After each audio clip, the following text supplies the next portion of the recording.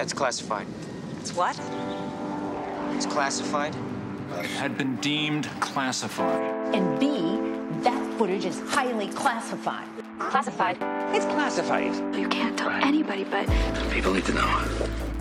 Welcome to CIO Classified, where you'll find candid conversations with the world's leading CIOs. In each episode, we have two different CIOs discuss a single topic. This week, we were joined by Madeline Sadler and Colleen Barabee. Madeline is the Chief Operating Officer of the International Rescue Committee. The IRC helps people whose lives have been shattered by conflict and disaster to survive, recover, and rebuild their lives in 40 crisis-affected countries, as well as communities throughout Europe and the Americas. There, Madeline wears many hats as COO, overseeing functions such as HR, IT, external relations, strategy, and gender diversity, equality, and inclusion. Colleen is the Senior Vice President of Operations and Chief Information Officer at Zendesk, a software-as-service provider and partner to the International Rescue Committee. At Zendesk, Colleen shapes their benchmark for modern IT at scale and a customer-centric workforce. In this episode, Madeline and Colleen draw insights pulled from their own partnership to discuss why it's vital for IT leaders to build relationships inside and outside their organizations, as well as share practical tips for getting started. But before we get into it, here's a brief word from today's sponsor. This podcast is brought to you by Asana.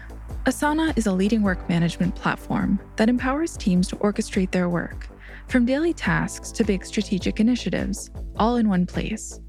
By enabling the world's teams to work together effortlessly, Asana helps organizations of all sizes and industries achieve their goals faster. Learn more at asana.com.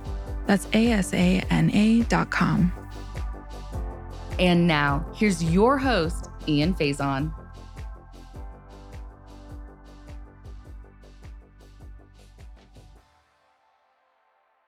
Welcome to CIO Classified. I'm Ian Faison, CEO of Caspian Studios, and today we are joined by two very special guests. First, Madeline, how are you? Very good. Thank you very much, Ian. And Colleen, how are you? I'm doing great. Thanks, Ian. Wonderful. So today we're going to be talking about the evolution of internal and external collaborations. Let's get started. Madeline, tell us a little bit about your role as COO at the International Rescue Committee. My role is twofold. I am the operations leader. So like Colleen, I'm doing IT, supply safety and security. And then the other side of my role is external relations, which is interesting because it's the external communications, data, information flow, and how we connect. And on one side, we have the internal communication side, the way that we connect with technology, and the external side is the way we connect with our donors and with our clients. And it's something Zendesk has helped us get even better at, and something we'll come to later in the conversation, I hope. Oh, fun. Yeah, I'm excited. Yeah, I'm excited to talk about that. And Colleen, tell us about your role as CIO and SVP of operations at Zendesk. Yeah, thanks, Ian. So my role really has three different pieces to it. Again, a pretty broad remit, similar to Madeline. First of all, I'm responsible for IT, which won't surprise you since I'm the CIO. I'm responsible for all the business systems that we use to run our company. In addition to that, I am responsible for our enterprise data and analytics. So data, and more data, and what we do with it, and how we make it bring the most value and importance not only to our company, but to our customer and employee experience. And then thirdly, I have this operations role, which really is about, for us, bringing together cross-functional initiatives, making sure they're successful, developing and maturing our capabilities around making sure that they have the impact that we expected they would have, and that we manage through change successfully as they go live and so forth. So really kind of three pieces that I'm managing at the moment. Is there an IT project or something that you're working on right now that's kind of like your biggest thing? I'll talk about one which we're never done with, but we've recently had a great big win with, is that we actually kind of decided to reinvent ourselves in terms of how we use Zendesk. And for us, our ability to deliver a great customer experience is hugely important, because that's what we sell to our customers. And so we did a re-implementation of our own technology and everything around it. And at the same time, kind of reinvented how we're delivering service to our customers. And that's been fantastic win, but also a lot of learnings along the way that we're able to share with our customers. It was hard, but a lot of fun. And now that we're kind of past the throes of that, our next big focus area is really around extending our use of data more broadly, both internally and to improve our customer experience. So moving from sort of some of the simpler ways that we've used data in the past to really taking broader advantage of it and bringing together data that we haven't brought together before to drive, maybe it's the next best action with our customer, or to provide more timely information to our customers and just make it easier for them to use our products and do business with us. Madeline, what about you? Any big project? I think everybody listening to this will feel my pain when I say we're in the middle of an ERP rollout, which has been, oh gosh, it's so much fun. But it's been absolutely fascinating because for organizations like ours, we don't invest in the basics. And so this has been so important to do, but so difficult to do because we're working across so many different time zones, at different maturities of offices across 40 different countries in 27 different languages. I mean, you name it, we've got a lot of complexity there. But there's the known and the unknown in our organization. So that's the known. And then the unknown will be the next thing that we have to pivot to as a project because we're trying to do something important and urgent for our clients, which again is something that we've worked with Zendesk on. Okay, let's get to our first segment here. So we're talking about, the changing role, the CIO, and obviously Madeline, you being a COO, but Colleen, you're also the SVP of operations. I feel like that's not a normal thing for a CIO to be both. I'm curious, as an operator and as an IT pro, like how rare is that? Do you have peers that are doing similar stuff? Like Colleen, what do you think? I think it's a trend for sure. You don't see it everywhere, but you are seeing with more frequency that CIOs are taking on a broader role. And it's interesting because for me, and I started my career working in the ERP space. And have done probably more ERP implementations that I'm willing to admit. Could you come and help us, please, Colleen? Please.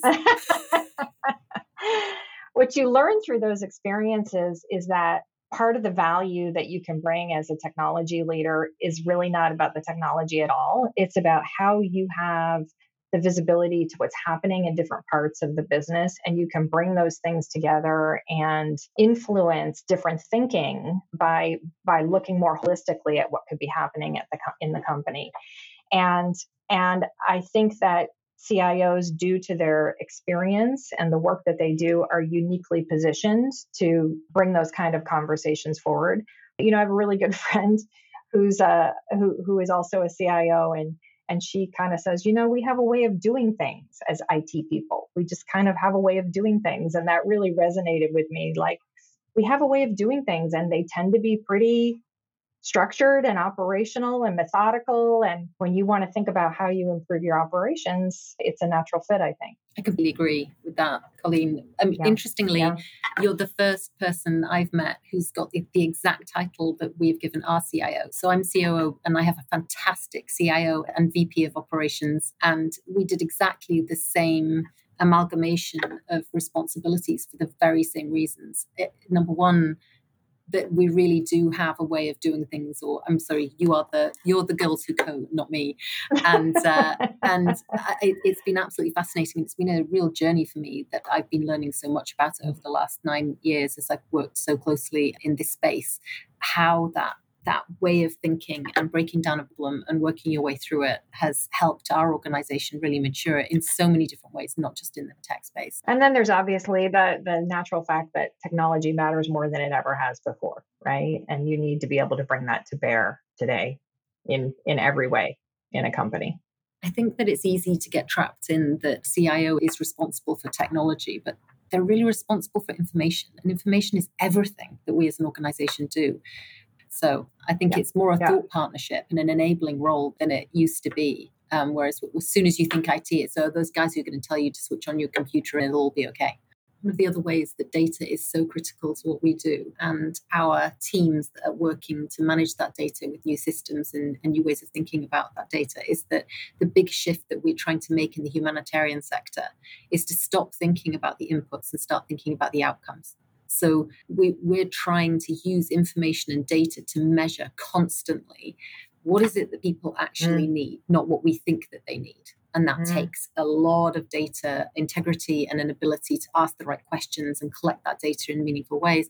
And we've also committed to, wherever we are doing a project, that we need to be either evidence-based, which means that we need to reach into our data constantly, or evidence-generating. Again, that's just powering everything that we do and shifting what we think is a majorly important shift in our sector, which is stop building schools and measuring that as success and start thinking about how many children have learned to read. I love that. So, Colleen, do you think that we're collectively trying to do our best work here and try to figure out all this stuff, but perhaps maybe in meeting rooms and boardrooms, everyone's sort of collectively wondering, like, who is working and how are they working? And is this whole hybrid work thing even working at all? I think for sure in some cases, people are wondering that. And I even have heard from some of my counterparts at other companies that the question gets asked, can we measure whether people are actually working? And my response to that always is, if we weren't measuring that when people were in the office, we probably shouldn't be measuring it now. But I do think that, we're still figuring out, the collective we,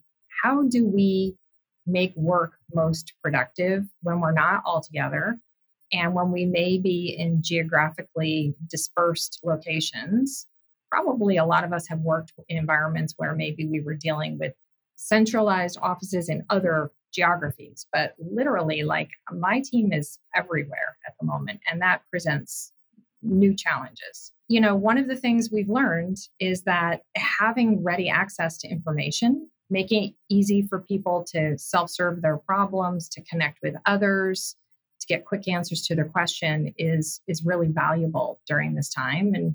And I don't think we've totally figured it out yet, but I do think we're seeing which things are surfacing as more important in this new world. Yeah, I mean, very similar experience in our organization, though I would say that we're more worried, and I think you probably have this as well, Colleen, when we're sitting and talking about our staff about when they're not working, as in they should be stopping working, because that divide between work life and home life has just got so blurred now that I think we're struggling to make sure that people are getting that work-life balance that they need in order to be the best they can be when they are at work. So that's something that comes to us regularly. We've got a very robust duty of care support package for our staff, so that they can really talk through and find coping mechanisms for a completely new world, basically. And there's so many issues around that. So that's something that we've certainly been working on. We're an organization that is so used to remote working. We're a New York-based major charity that has most of its 22,000 staff are a long, long way away in Asia and Africa and the Middle East, in the Ukraine where we're working. And so that's always been an important part of how we work with each other. What we have really noticed is that sense of organizational culture that comes from being in an office, connecting with people, the water cooler moments that everybody's talking about has really been problematic. And so finding other ways to get staff to connect when they're in this hybrid environment has been really very, very important for us. And we've found some really great stuff. And you find it's like let 1,000 flowers bloom and let technology help it. So whether it be a virtual yearbook where, as new joiners, you talked about that earlier, come in and have never met a single living, breathing human being that works for the International Rescue Committee before, they can upload their yearbook, which is their yearbook page, which says, this is who I am, this is what I like doing, this is where I come from, and this is what I'm going to be doing. And you can then look up individuals and get more of a sense of them. It's that sort of personal connection side that we've had to really, really work on. And now the third phase is that sense of hybrid, that people are coming into work and you're sitting in a meeting room and you're finally sitting with people and there's a screen and there are 3 people on that screen as well. And how do you make that feel like a meaningful experience for both the people on the screen and the people in the room? I see that as the phase that we're in right now. But my goodness, there's been such amazing learnings from COVID and from being in this virtual world that we've brought into our organization. I think your comments really resonate with me. And one thing I think has been interesting on this human connection piece is early days, at least our experience was, people kind of expected management to create these things that, it would be, we would come out with these great programs that would create connection. Somehow we were the only ones responsible for it. And I think one of our learnings has been that you can generate ideas and activities that generate connection from anywhere in the organization. And frankly, some of the things that we've done that have had the biggest impact have come from within the teams. Yeah. And for me, that's been super interesting because I, for a long time, just honestly felt an enormous amount of responsibility to figure out how to solve this. And when we started, to your point, letting the flowers bloom, it really made a big difference. Yeah, absolutely. And I remember at one point we had one of my teams, they were all doing very different things. So we ended up starting to get that sort of knowledge sharing of what people were doing in different teams. Yes. One of them was bring your pet to the desk. So many people met each other's dogs and cats. I mean, the entire organization, it was hilarious. So, but these just tiny things that really worked. They really, really worked. Absolutely. I know people's kids. I didn't used to know people's kids. They're little kids that run into the room and you used to be like chucking them out of their room. My best story, by the way, is that one of my children walked into the room when I was on quite a senior call and had found a pair of police handcuffs in his dressing up box and handcuffed me to my chair. And then said, and I don't know where the key is. Oh my gosh. So I finished the call handcuffed. It was a great moment. Love it. That's hilarious. Well, sometimes we feel handcuffed to our chair metaphorically throughout the day. So kind of no change there. I'm curious, as a senior leader, building relationships with other internal departments, building relationships and rapport with other leaders in the company is actually, very difficult now too. How do you both think about doing that and making sure that IT is integrated within what other folks are doing, that you're able to be proactive and anticipate what people need from IT and from ops? With my people hat on, as well as my operations hat, I would say the role of the manager has become so important. For sure. How you manage, how you connect with your teams and the people that are working with you there's just a much bigger emphasis. And you would have thought that the emphasis would be when you're in person, but it's harder to do that sense of connection and checking in with people, just not checking on people, which is where I think, Ian, we started, has become extremely important. So all of these things are things that we're thinking about in terms of how we connect. And then also just celebrating some of the wins. So real feedback from particularly new parents, how different it is to have a new baby coming into the world and being able to really effectively work from home for longer, particularly in the States where you have relatively short periods of time where you're actually able to take the time off work. There's a much longer period of time that tends to be maternity or paternity leave in Europe. People can actually be around their babies. Women are being able to, I think it's going to be really meaningful in terms of how women progress through our organizations. So taking some of the wins and really listening to where the wins are rather than seeing them as a diminishment of our ability to be together and be connected. So it's been exciting, to be honest. What about outside partnerships? IRC and Zendesk work together as partners. I'm curious how you both think about building partnerships and working with partners in kind of this new normal now too. We always joke as like, a vendor is like when you want to keep your arm's length, and a partner is someone that you want to keep closer. Yeah, curious how you think about partnerships. We talk about partnerships in so many different ways in the organization because you can't do anything. You can't move a step without having great partners wherever we work. The need to have great partnerships with people who are helping us push our thinking has been more critical than ever. When masses of people started crossing the southern border and we had to set up a welcome center in Phoenix, we were really struggling with the number of people coming in. We have caseworkers that are helping people get their basic needs met, being able to put them in touch with lawyers, getting roofs over their heads. And it's quite complex casework that was taking place. And then we partnered with Zendesk to really start saying, okay, how are we, going to manage these caseworkers' heavy load? But then how do these people get informed as they cross borders? And that meant that we ended up in an edgier piece of work with Zendesk and other partners to create something really extraordinary called Signpost, which enables people who are fleeing crisis, conflict, disaster, wherever that may be. And the first thing you need when you are fleeing from a place that you do know and you know how everything goes down to where you don't know is you need information. and you need information where you normally go to get it. And so that was the partnership that we established with Zendesk, which was really going from that initial, hey, something really serious is happening in this one location, and building that partnership out, because we were really listening very carefully to what they could do with us.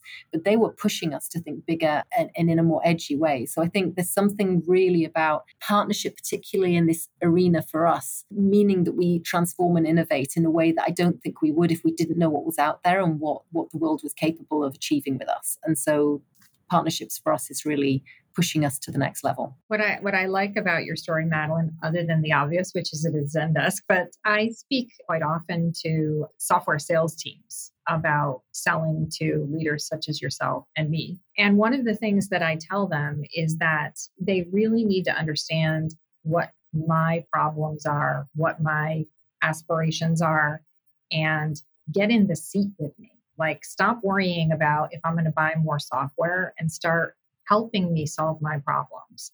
And to me, when this happens, that's when the real magic happens. And you come up with answers like this, like you're getting pushed into places you hadn't thought of before. You're solving problems in new ways. And by the way, whoever is the salesperson probably benefits, if not in the short term, definitely in the long term, by building that credibility and relationship with you, and knowing that you have somebody that will be by your side as you're working through your growing your business, or in your case, helping people in their crisis. It comes back, I think, absolutely. And I think it comes back to one of the first questions you asked, Ian, about what's the evolution of the CIO and how we work. And I think it's about thought partnership. Our clients as CIOs and COOs are really the programs, for me, the programs, for you, presumably, that selling your product, and your ultimate clients, the people who are going to buy that product. For us, our ultimate clients are the people that we are going to be serving across the world. And you have to start with what they need. And that just presents a lot of problems. So we need partners to be on that journey with us, to say, okay, let's start with these individuals and think, really, what do they need in that moment? And those moments are moments that we don't necessarily recognize or understand. And I think the thing that we've really valued from some of our best partnerships is people who are prepared to start at that point and then work back from that and solve that problem. There is a tendency, I think, in partnerships, particularly between large charities and particularly the tech sector, that the tech sector goes, oh, we've got this great product. It could completely solve your problems. Here it is. And you could give it to us for nothing, and it would be absolutely meaningless to us unless we'd really sat and worked out whether that is what we needed. And so that sort of design, being, as you say, in the chair together, is where the magic really happens. And it unlocks. It goes exactly, as I said earlier, from inputs to real outcomes for people that we're working with. So it's transformative. All right. So it is CIO classified after all. So what is your one secret that you know that other executives or leaders should know? Madeline, let's start with you. So I really thought about this. One is always start with your client. If you start with your client, you'll make the right difference. But when it comes to the other part of our conversation, which is how do you connect, how do you engage, how do you form teams that are going to be their very best selves in their teams, I think it's however hard the circumstances, however big the problem, you can have fun doing it. And I think that is lacking sometimes in our interactions with each other as in the workplace, and perhaps even more so as you get into this slightly virtual world, which is do hard things, but really try to get joy from doing them. And that's certainly what I hope gets my teams out of bed in the morning, and certainly gets me out of bed in the morning. Okay, here's my secret. I like to remind people that when you're going and you're building relationships and you're forming a team and you're getting to know people, that actually the most important thing you can do when you're working on building those relationships is to be curious. People love to talk about themselves. So ask questions, be curious, learn as much you can about the person and what they do and what they need, and it will help position you to make them more successful. Love it. What questions do you have for each other on this fine CIO Classified day? I have a question for you, Colleen, which is it's really the best partnerships that we have as an organization are with those people who you can really feel a motivation behind it. And I just wondered, with you and with Zendesk in particular, what the motivation is to work with an organization like ours. I mean, we're such very different beasts. And the motivation is the thing that is the spark, it's the catalyst for something really incredible like this happening. I just wondered, how do you define that motivation? And also when we're looking for new partners, that really helps us to make sure that catalysm happens. So give me some guidance on that. Yeah, sure. Well, I think fundamentally part of the reason that we work well together as partners is that our values as a company are very aligned with the values of the IRC. Zendesk was founded by immigrants, and we have a very strong belief that in the rights of people to move around the world and for them to have safety and to have information. And so it's important to us that we're supporting organizations that value the same. Amazing. My question for you is, as you work with different partners, maybe in particular tech companies, what do you wish they understood better about the nonprofit sector and working with an organization such as yours? Such a great question. It goes back to what I said earlier, which is really digging in with us on what it is we're trying to achieve and never assuming that we know, you know, the answer in a top-down way, because a lot of our work has got to be bottom-up. And so I think one of the problems has been in the past that even we as an organization can go to a partner and say, okay, this is the great package. Do you want to support us? We've got a great mission match here, and you've got to go deeper. It's very, very important to go deeper. And I think that the understanding, the complexity of working in the kind of fragile context that we are working in and the needs of the people that we are serving and working with, it also just really inspires a desire to solve problems. Yep. And so I think that's probably the most important element of partnership that really works and transforms, is getting to that level of edginess and innovation that starts with exactly what's happening in the moment to the people that it's happening to. Makes sense. All right, we've run out of time for today's episode. Is there anything else you'd like to plug or share before we wrap up? Colleen, how about you? No, I really enjoyed the conversation. So nice to meet you, Madeline. Hopefully we'll get to meet in person someday. And thank you, Ian, for having us on this show. It was a lot of fun. Just a huge gratitude to you for bringing such a different set of people onto your show, and for us to be able to have this conversation. It was extremely meaningful, and for all those people that hopefully are listening and understanding that really unusual partnerships like this can really make a difference in the world. Thank you both so much for joining us. We really appreciate your time, and take care. Thank you. Thank you. Thank you for listening to CIO Classified. This episode was brought to you by Asana. From everyday tasks to big picture goals, Asana securely organizes work, so teams know what to do, why it matters, and how to get it done. Plus, with more than 100 integrations, Asana brings together everything your team needs to communicate, collaborate, and coordinate work in one place. Visit asana.com to try for free. That's asana.com.